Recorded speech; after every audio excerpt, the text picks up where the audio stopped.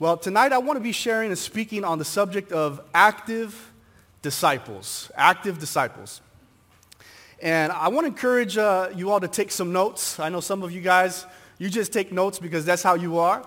But I really just felt led, just lean in tonight with me. I feel like it's a message to encourage you, to inspire you, and really just challenge us. As I was praying a little bit and just asking God what he had, that he was placing on my heart, that he wanted me to share with you all, this is what I felt, what he was telling me is, this is like a checkup message. How many of you know that from time to time it's good to check under the hood? I almost broke my truck a couple weeks ago because I forgot to check the oil and it was running on like bone dry. Like a truck is nice, trucks are good, cars are good, they serve you well. As long as you make sure that you check under the hood every now and again, you do the maintenance and, it has a purpose. We have a purpose. God has a God-given design and purpose in our life, but from time to time, I think it's just a good thing to check under the hood, to give a checkup. So, talking about active disciples, in Matthew 28, verse 19, Jesus is talking here, and he had already come. He gave his life. He died on the cross. He rose again, and here he is talking to his disciples, and we know this as the Great Commission. He says, "Go, therefore, and make disciples," underline that word, disciples of all nations, baptizing them in the name of the Father, the Son, and of the Holy Spirit, teaching them to observe all things that I have commanded you, and lo, I am with you always, even to the end of the age. Amen. Jesus said, go and make disciples. Go and make disciples. Do we think about it this way? Do we see ourselves as disciples? A lot of times we read this and we think of disciples just being the 12 or the people that were around Jesus, but the disciples, the calling on their life was to go make other disciples, meaning that they weren't the only ones to ever be the disciples. That wasn't the plan. The plan was that disciples would go out and make disciples, and those disciples would go out and make disciples. And biblically speaking, if you have given your life to Jesus, if you have surrendered your heart to the Lord, if you have a right standing with God, the Bible describes that as being a disciple. I think it's common that, whether we share our faith or people gauge us or where we're at, or we gauge other people, it's common to have questions like, do you believe in God? And we assume that we mean the same thing, but how many of you know that can mean a lot of different things? There's different deities, there's different gods, there are different people make themselves or make other things as God. There was a time in the Bible where people fell down and thought that the disciples were gods. And so really, believing in God is very general. Or maybe it's like, do you go to church?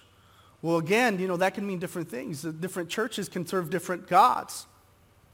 And again, it's not super common, but biblically speaking, the real question is, are you a disciple? Do you follow Jesus? Do you devote your life to following the Lord? And here's the heart of the message tonight. If you can get this tonight, this is really what my main goal is. This is what I feel like is in my heart is the closer that we get to the second coming of Jesus Christ, the more obvious it has to be that we follow Jesus. The more obvious it becomes and the less generic and the less general it is that I believe in God or I believe it or I go to church or I like to do things or I consider myself religious, to really narrow that down and say, I follow Jesus. It's not just that I have faith or of faith, but particularly it's following Jesus. Again, Jesus said, called us to make disciples. So what is a disciple? A disciple is a learner. From the Greek word mathetes, it is a student of Jesus Christ. It is one who devotes their life in obeying Jesus. And, a true student of Jesus really never graduates. In school, I remember being in school, and I was the type of student that would just stay in class and just wait for the bell to ring because I knew that once the bell rang, I was good to go. I was done. I didn't have to listen to the teaching. I didn't have to do the test. That was my way out. I was gone. But a disciple, this kind of student goes beyond the classroom teaching. This kind of student goes beyond the bell that's rung and you're done. This is more a relationship of a father, of a daughter, and a son. This is more of in class and out of class, through life. You never graduate, you never complete your studies, because a true disciple is a lifelong learner of Jesus Christ. Now in Luke chapter 14, if you're taking notes, write this down. This is what I believe is the attitude of a disciple. And Jesus really just lays it out here. And in verse 25, it says, now great multitudes went with him, with Jesus. So just think about the context here. Jesus is talking to a lot of people, a lot of different people in different areas of faith, different reasons why they were even close into listening to Jesus. Some of these people were devoted. They were committed. They were good. Other people were not so sure. They're like, I know that he healed so-and-so. I want to see what he's about. Other people were just curious and really distant. And so within that crowd, there was just all these different levels of where they were at, where they stood with him. And so he just finished saying this parable, and he stops for a second. He turns to the multitudes. He turns to the crowds, and he says this, if anyone comes to me and does not hate his father and mother, wife and children, brothers and sisters, yes, and his own life also, he cannot be my disciple. We'll come back to that because I know that sounds crazy if you've never heard that before. And whoever does not bear his cross and come after me cannot be my disciple. For which of you intending to build a tower does not sit down first and count the cost, whether he has enough to finish it? Lest after he has laid the foundation is not able to finish, all who will see it begin to mock him, saying, this man began to build and was not able to finish. Or what king going to make war against another king does not sit down first, consider whether he's able to, with 10,000, to meet who comes against with 20,000. Or else while the other is still great way off, he sends a delegation and asks conditions of peace. And 33, here's the summary right here. So likewise, whoever of you does not forsake all that he has cannot be my disciple. Again, I believe this is the attitude that Jesus calls us to have to be his disciple. Let's break this down a second. It starts off by saying, if you come to me and you don't hate your father, your mother, your wife, your children, your kids, if you don't hate them, you can't be my disciple. Now, if you took that scripture and that scripture alone, how many know that we'd be messed up? Some of us are already messed up. But the context of that goes beyond that, because obviously Jesus is not saying that we disrespect our family and we disown our family. Jesus goes on to the extreme to say, you know, you've heard that you're supposed to hate your enemies, but I'm telling you, you got to love your enemies. So he wouldn't be telling us to love our enemies and to hate our family. And really, to understand this, we have to see the parallel verses or passage to this, which is in Matthew 10:37. And he says, he who loves father or mother more than me is not worthy of me. And he who loves son or daughter more than me is not worthy of me. I looked this word hate up as I was studying. And I looked it up in the Strong's Concordance, and it gives you the original language that this was written in. And the definition in there actually has a part of it, it says love less. So he who does not love less. So really, it's not a matter of hate, or it's not a matter of rejection or abandonment or disrespect, but really it's a matter of order that Jesus is looking for. He's looking for a matter of order. He's looking to be number one in your life. As a disciple of Jesus Christ, you're saying, Jesus, even if it comes down to it, if my family were to disown me for the purpose of following you, then so be it. Because Jesus, you are number one in my life. Jesus, I believe that your priority in you, in my heart for you, is number one. I think here's the revelation with this, because it sounds like it's off if you don't. It's kingdom. How many know that kingdom is upside down? A lot of times, you know, to get somewhere, you got to kick something down. And Jesus says, no, to get somewhere, you got to serve all. To be great, you got to be the least. You know, and that's what this is right here. This is kingdom. The revelation is this: the attitude that we ought to have when it comes to our devotion and our love for Jesus is this: that when we love Jesus first, it actually enables us, empowers us, and trains us to love our family better. It's something that you got to give up to gain. When you love Jesus first, when you devote to Jesus first, you actually can become a better husband. You can actually become a better son, a better daughter. You can be a better father. And you can be the best version of you because that's who God, He's the one who designed you. He's the one who created you, and He knows you more than you know you. And when you align that in your heart as a disciple, you actually love the right way. And logically, it doesn't make sense. Logically, you say, no, I got to love them first. But that love is limited. You can only go so far. You can only learn so much. You can only do so much. But when you love Jesus first, He teaches us. Remember, disciples, a student, a learner. He teaches us how to love the best way. He goes on to say that if we do not bear our cross and follow Him, that we cannot be His disciples. And I believe this is a common misunderstood verse in the Bible. You know, the cross is, you know, as we see it now, it's a symbol of where Jesus died. It's a symbol of salvation. But many people misunderstand this and think about the cross being a sickness that we have to carry or poverty in our lives that we have to deal with.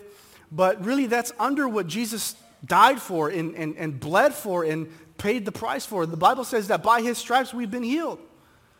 And so the cross can't be sickness, otherwise that would contradict that. But really in this time, the cross was a symbol of shame. The cross was a symbol of shame. This is where criminals went to pay judgment, to pay their price of doing wrong things and bad things. And, you know, I believe what Jesus is telling us here is this, is that you bear your cross. It is unpopular. It is countercultural. It is considered foolish to consider yourself a disciple of Jesus Christ and to follow Jesus Christ. He said, pick up your cross. Jesus is standing over here, and culture and society are over here, and He says, pick up your cross and follow me. Now, how many know that I can't really hide this? How many know that if I hold this for a while, that I begin to notice it begins to wear on me? Other people begin to notice it as well.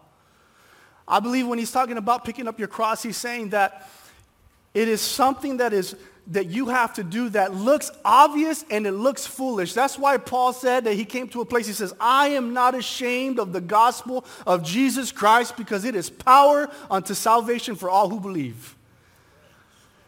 I think we all get to this place in our walk with Jesus where we have to make a decision. Am I really going to live for this? Am I really, when it comes down to it, and I have a decision to make, and I have, you know, different values to have and to give to my family, at the end of the day, what do I really stand for?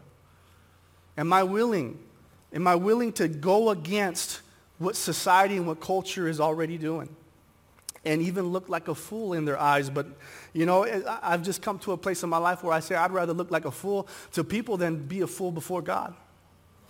And that's being a disciple. And then, you know, Luke goes on to say how, you know, he gives the analogy of a builder, and he gives the analogy of a king who's going to war. And really that's just counting the cost. It's commitment. It's counting the cost. You know, there's something that we give and that we receive when we follow Jesus. And it is the attitude of a disciple. I believe that Paul really embodies this. And one of my go-to verses over the last year and a half with all this craziness has been Acts chapter 20 and verse 22. And I believe this is the attitude that we ought to have.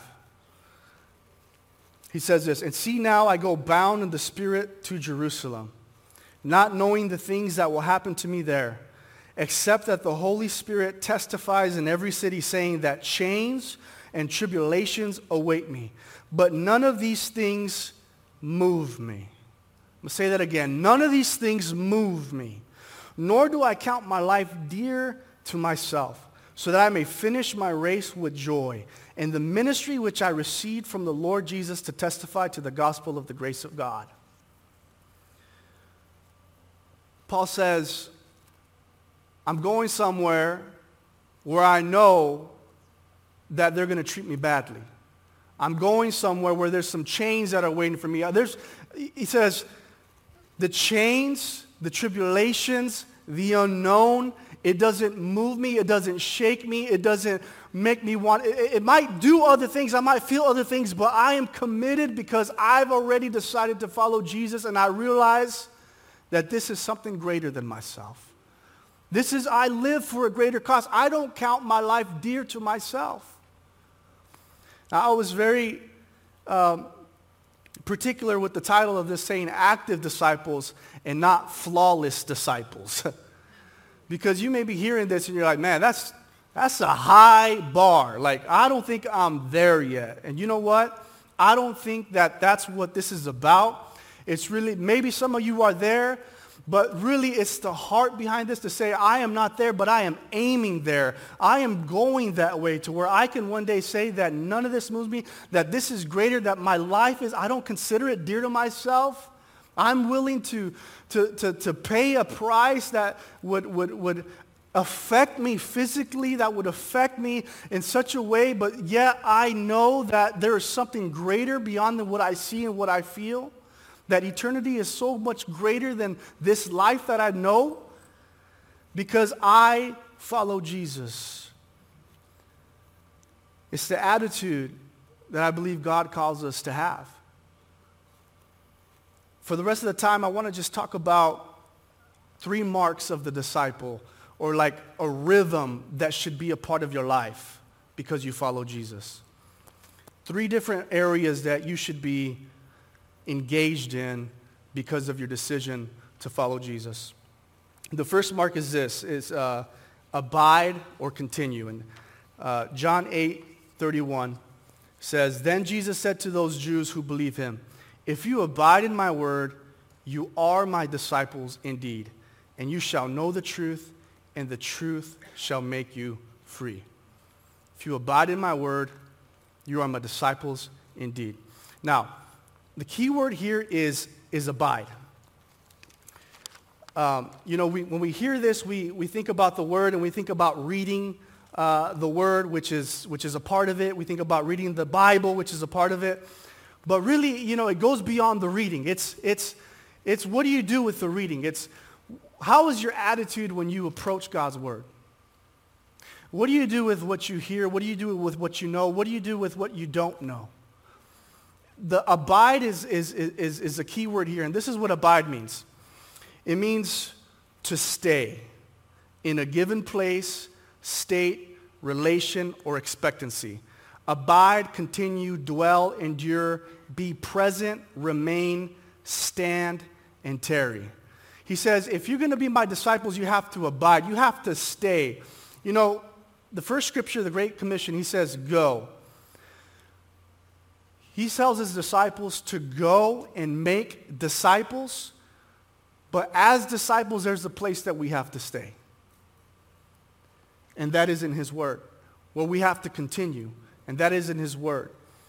He says to us, if you abide in my word, then you are my disciples indeed.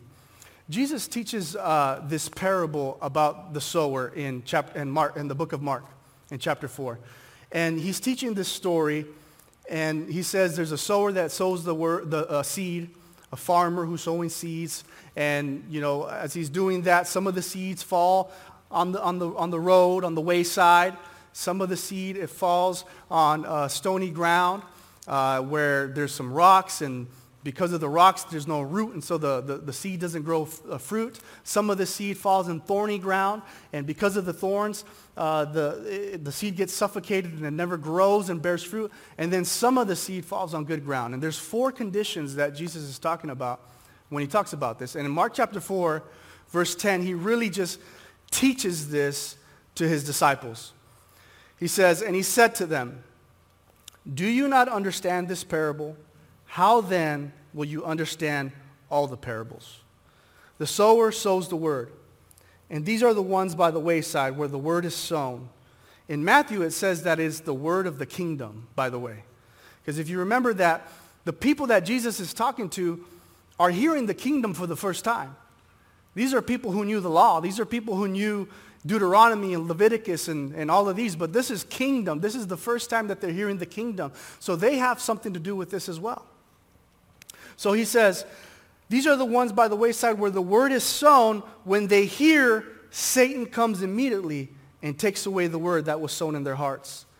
These likewise are the ones sown on stony ground, who when they hear the word, immediately they receive it with gladness, and they have no root in themselves, and so endure only for a lifetime, or only for a time, Afterward, when tribulation, when persecution, when problems arise for the word's sake, immediately they stumble.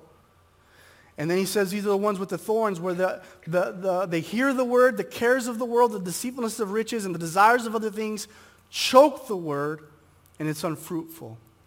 And then he says that the ones on good ground, these are the hear the word, they accept it, and they bear fruit. Here's what I believe Jesus is saying here. There's a category, there's a heart that we have that will either just fall on the wayside and we don't understand it, nor do we try to understand it. And spiritually speaking, we may not see this, but Satan takes that word away, whatever that might be. And then there's the part where there's stony ground, where problems arise for the word's sake. And here's what I want to say to you is this. The reason that the stones are there, the reason there's this opportunity or this temptation to leave is because problems arise, because there's no root. But you want to know how you get root? Is you stay. Is you stay, is you abide. You stay in the word. You know, how many of you guys have gone through problems before? There's a saying that says you're either coming out of a problem, you're in the middle of a problem, or you're about to step into a problem. And I don't know about you, but I know a lot of people who were disciples, were just on fire for God, they were just serving God, but because problems came, it challenged their faith. And the word that was inside of them was not rooted enough that they just forsook all of it. And it's a challenge and it's a temptation, but you know what I feel like God would say to those people, or would say to us if we're ever in that problem, in that time, in that season, is he would tell us to stay. He would tell us to stay. He would tell us to not quit. Because the reason we want to quit is because there's not enough roots. But for you to get roots, you got to stay a little bit. You got to dig a little bit. You got to be able to know that this will pass, that there's something greater, that God is working something inside of you, not just around you. You know, I think about two of the hardest things that we've gone through as a family. One of them was with my son being sick, and they told us literally that he was not going to make it through the night a couple nights. I'll tell you what, that we had to abide. We had to stay. Because it was a temptation with problems, with persecutions, with tribulations to rise for us to just forsake that word that was inside of us. But when you stay, you gain some root. Another time was when it was a time of ministry where there was a time where it was just unhealthy for me to continue in the pastoral seat that I was in, and I had to step down, and it was a different kind of problem. The first problem was like, oh, it's all good because there's a sickness and I can ask for prayer. The second problem is like, man, this is more shame, this is more guilt, this is more something that God is working inside of me, and I got to rearrange some things. I got to change some priorities in my life. But nonetheless, it was a problem where there was stones, and I had to make a decision to stay. I had to make a decision to abide. I had to make a decision to say, although there's problems that arise, although there's persecutions that arise, there's some stones, there's some roots that's taking place. There's some things that God is doing in my heart. There's some things that God is doing in my family. And there's a decision to make because I've committed to follow Jesus. Whether you feel alone, whether you feel confused, whether you feel like all hope is gone, where you feel maybe there's no one that stands for you, maybe you've lost somebody. Tribulation and trials and persecution will challenge us as disciples to give up what we know. And you know, it's interesting that that same scripture, John 8:31-32, it says, and you shall know the truth, and the truth shall set you free. I think the temptation is that we're going to forsake that word to experience freedom. I'm going to forsake that word so that I can do away with the stuff I'm feeling, the confusion I'm having, or maybe the neglect that I'm feeling because I'm looking for freedom, I'm looking for something better. But Jesus says if you remain, that you're going to experience truth, and actually through truth you're going to be free. If you just stay a little bit. If you were to just stay, if you were to just abide, if you were just let God do a work in you.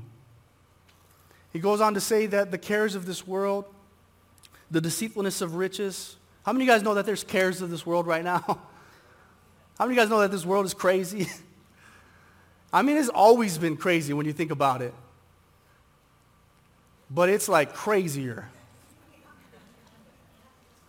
And cares of this world, like the cares of what's happening, can try to steal what God is doing inside of your life and what he's done in your heart. Here's the thing I'm trying to tell you. True disciples of Jesus Christ stay and abide in his word. You stay, even when there's problems, when there's other things trying to choke what's inside your heart, other things trying to pull you out from what God is doing and pull you away. Maybe the cares of this world, the deceitfulness of riches, the desires of other things are trying to pull you away. You remain, you stay, because you know that in Christ there's life. In Jesus there's joy. And there's nothing that can compare to what you have in God. And there's always this pull on you because of what God is doing in our hearts and because of the kingdom of what God is doing. And so that's the first mark, is that you abide in his word, that you stay in his teachings. And remember, a disciple's a learner. You cannot learn without the word of God. Here's what it says in 2 Timothy chapter 4. It says this. Make sure I find it here.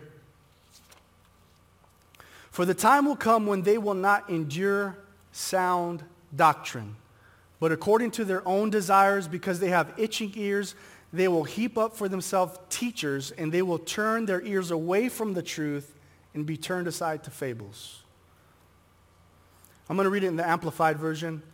For the time will come when people will not tolerate sound doctrine and accurate instruction that challenges them with God's word, but wanting to have their ears tickled with something pleasing, they will accumulate for themselves many teachers, one after another, chosen to satisfy their own desires and to support the fictions or the errors they hold. And they will turn their ears from the truth and will wander off into myths and man-made fictions and will accept the unacceptable.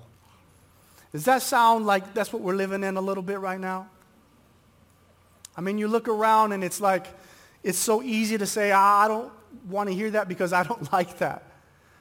But a true disciple remains, and you will know the truth, and the truth will set you free. Here's the second mark if you're taking notes. John 13:34 says, and a new commandment I give to you, that you love one another as I have loved you, that you also love one another. By this all will know you are my disciples, if you have love for one another. A rhythm of a disciple is one who loves like Jesus. Loves like Jesus. Let me ask you this question. Is it important that people know that you are a disciple? Have you ever thought of it that way? Like, is it a mission of mine to make it obvious that I'm a disciple of Jesus Christ? Is that on my mind with what I do, with what I'm about, with how I go about my business? Think about current events. Think about how much confusion, how much fear. Think about how much division. Think about how much strife and how much hate is happening right now. And think about the opportunity that we have as a church to display the kingdom of God, to display and to maybe offer some hope and maybe to offer something that's better than what this world and what this culture offers. I think that when people look at the church, they should see something different than what they see when they look at each other. I think that when they see the church, they should see some hope. How many of you guys would agree with that? I think when people see the church, they should see some unity. I think that when they see the church, they should see some love. That even within the church, if we don't agree with all the same things, I think that love should still reside in the church. What did the disciples know at this time when Jesus is talking to them? You know what they knew? They knew Deuteronomy. They knew Leviticus. They knew love the Lord your God with all your heart, all your mind, all your soul, all your strength, and love your neighbor as yourself. They knew that. But Jesus says, I'm giving you a new commandment. To love the way I have loved you. Now, I don't think that we kick out loving your neighbor as you love yourself. But I think Jesus kind of brought it to a new level. And by the way, Jesus hadn't gone to the cross yet when he was telling his disciples this. I was praying about this and I was asking God, how did you love them? And I thought to myself right away, well, you died for them. But Jesus was like, I hadn't even gone to the cross yet when I told the disciples this. Like he had modeled love even before the cross. Like he had chosen them. There was forgiveness. There was, Jesus saw something inside of these men, inside of these women, that he was able to pour his life, his time, and his love towards them.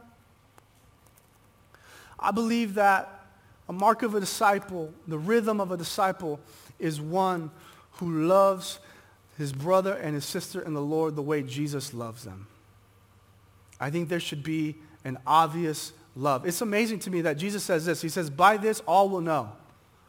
I would think that by this all would know that by me preaching or by me telling them or by me doing something different. But Jesus says the mark by which you testify that you belong to me is by the way that they see the church and how they love each other.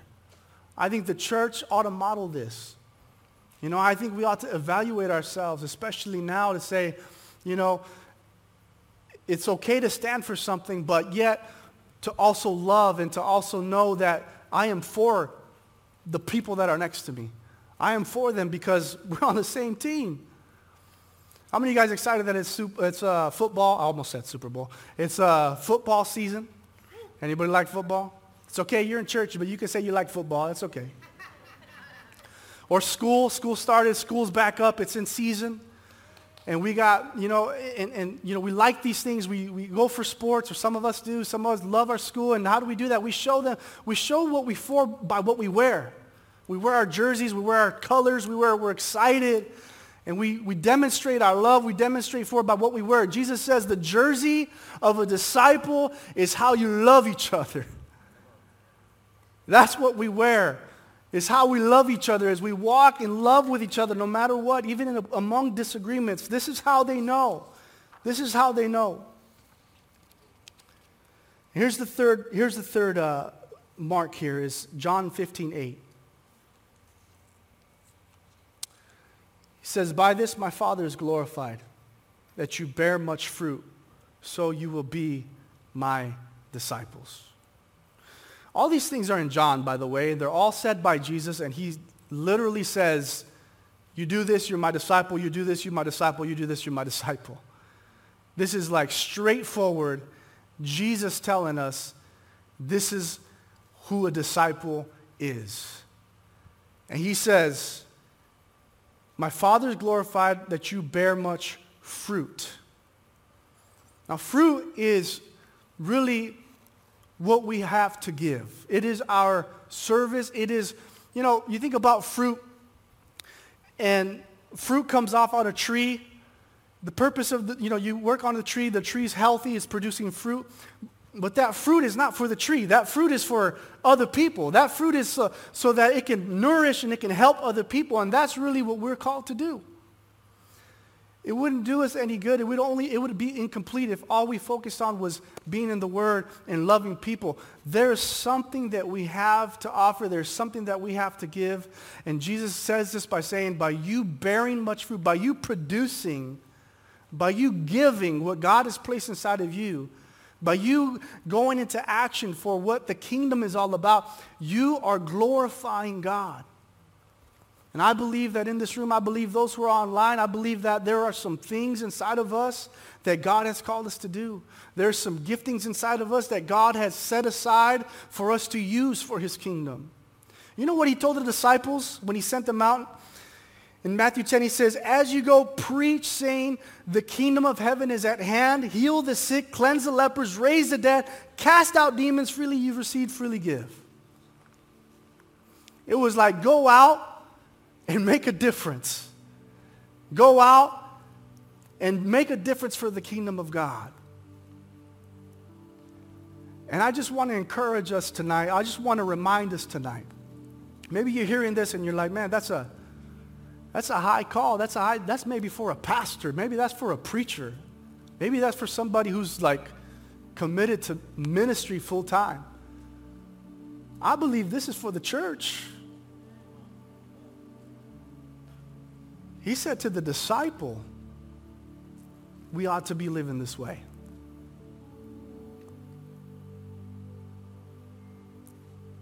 I just feel in my heart that, God is just speaking to me. He's speaking to us to just, where are we at with this?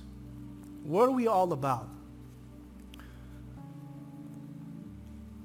Are we willing to forsake it all? Do we have that attitude? Where are we abiding? Where are we staying? Where are we getting our direction from?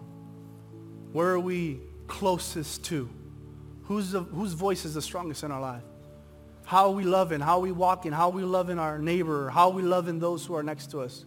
Those who we call brothers and sisters. Are we modeling that well? And what are we doing with God, with what God has given us?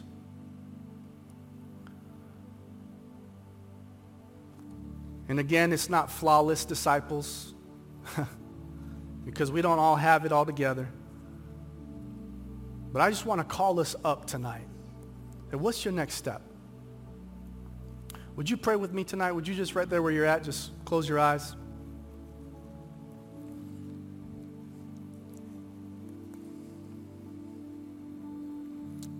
If this message just spoke to you in any way, would you just open your heart and receive this prayer? Pray with me as I pray over us today. Heavenly Father, I just thank you, Lord, for your word. I thank you, God, that you're good. You're not mad at us. You're madly in love with us.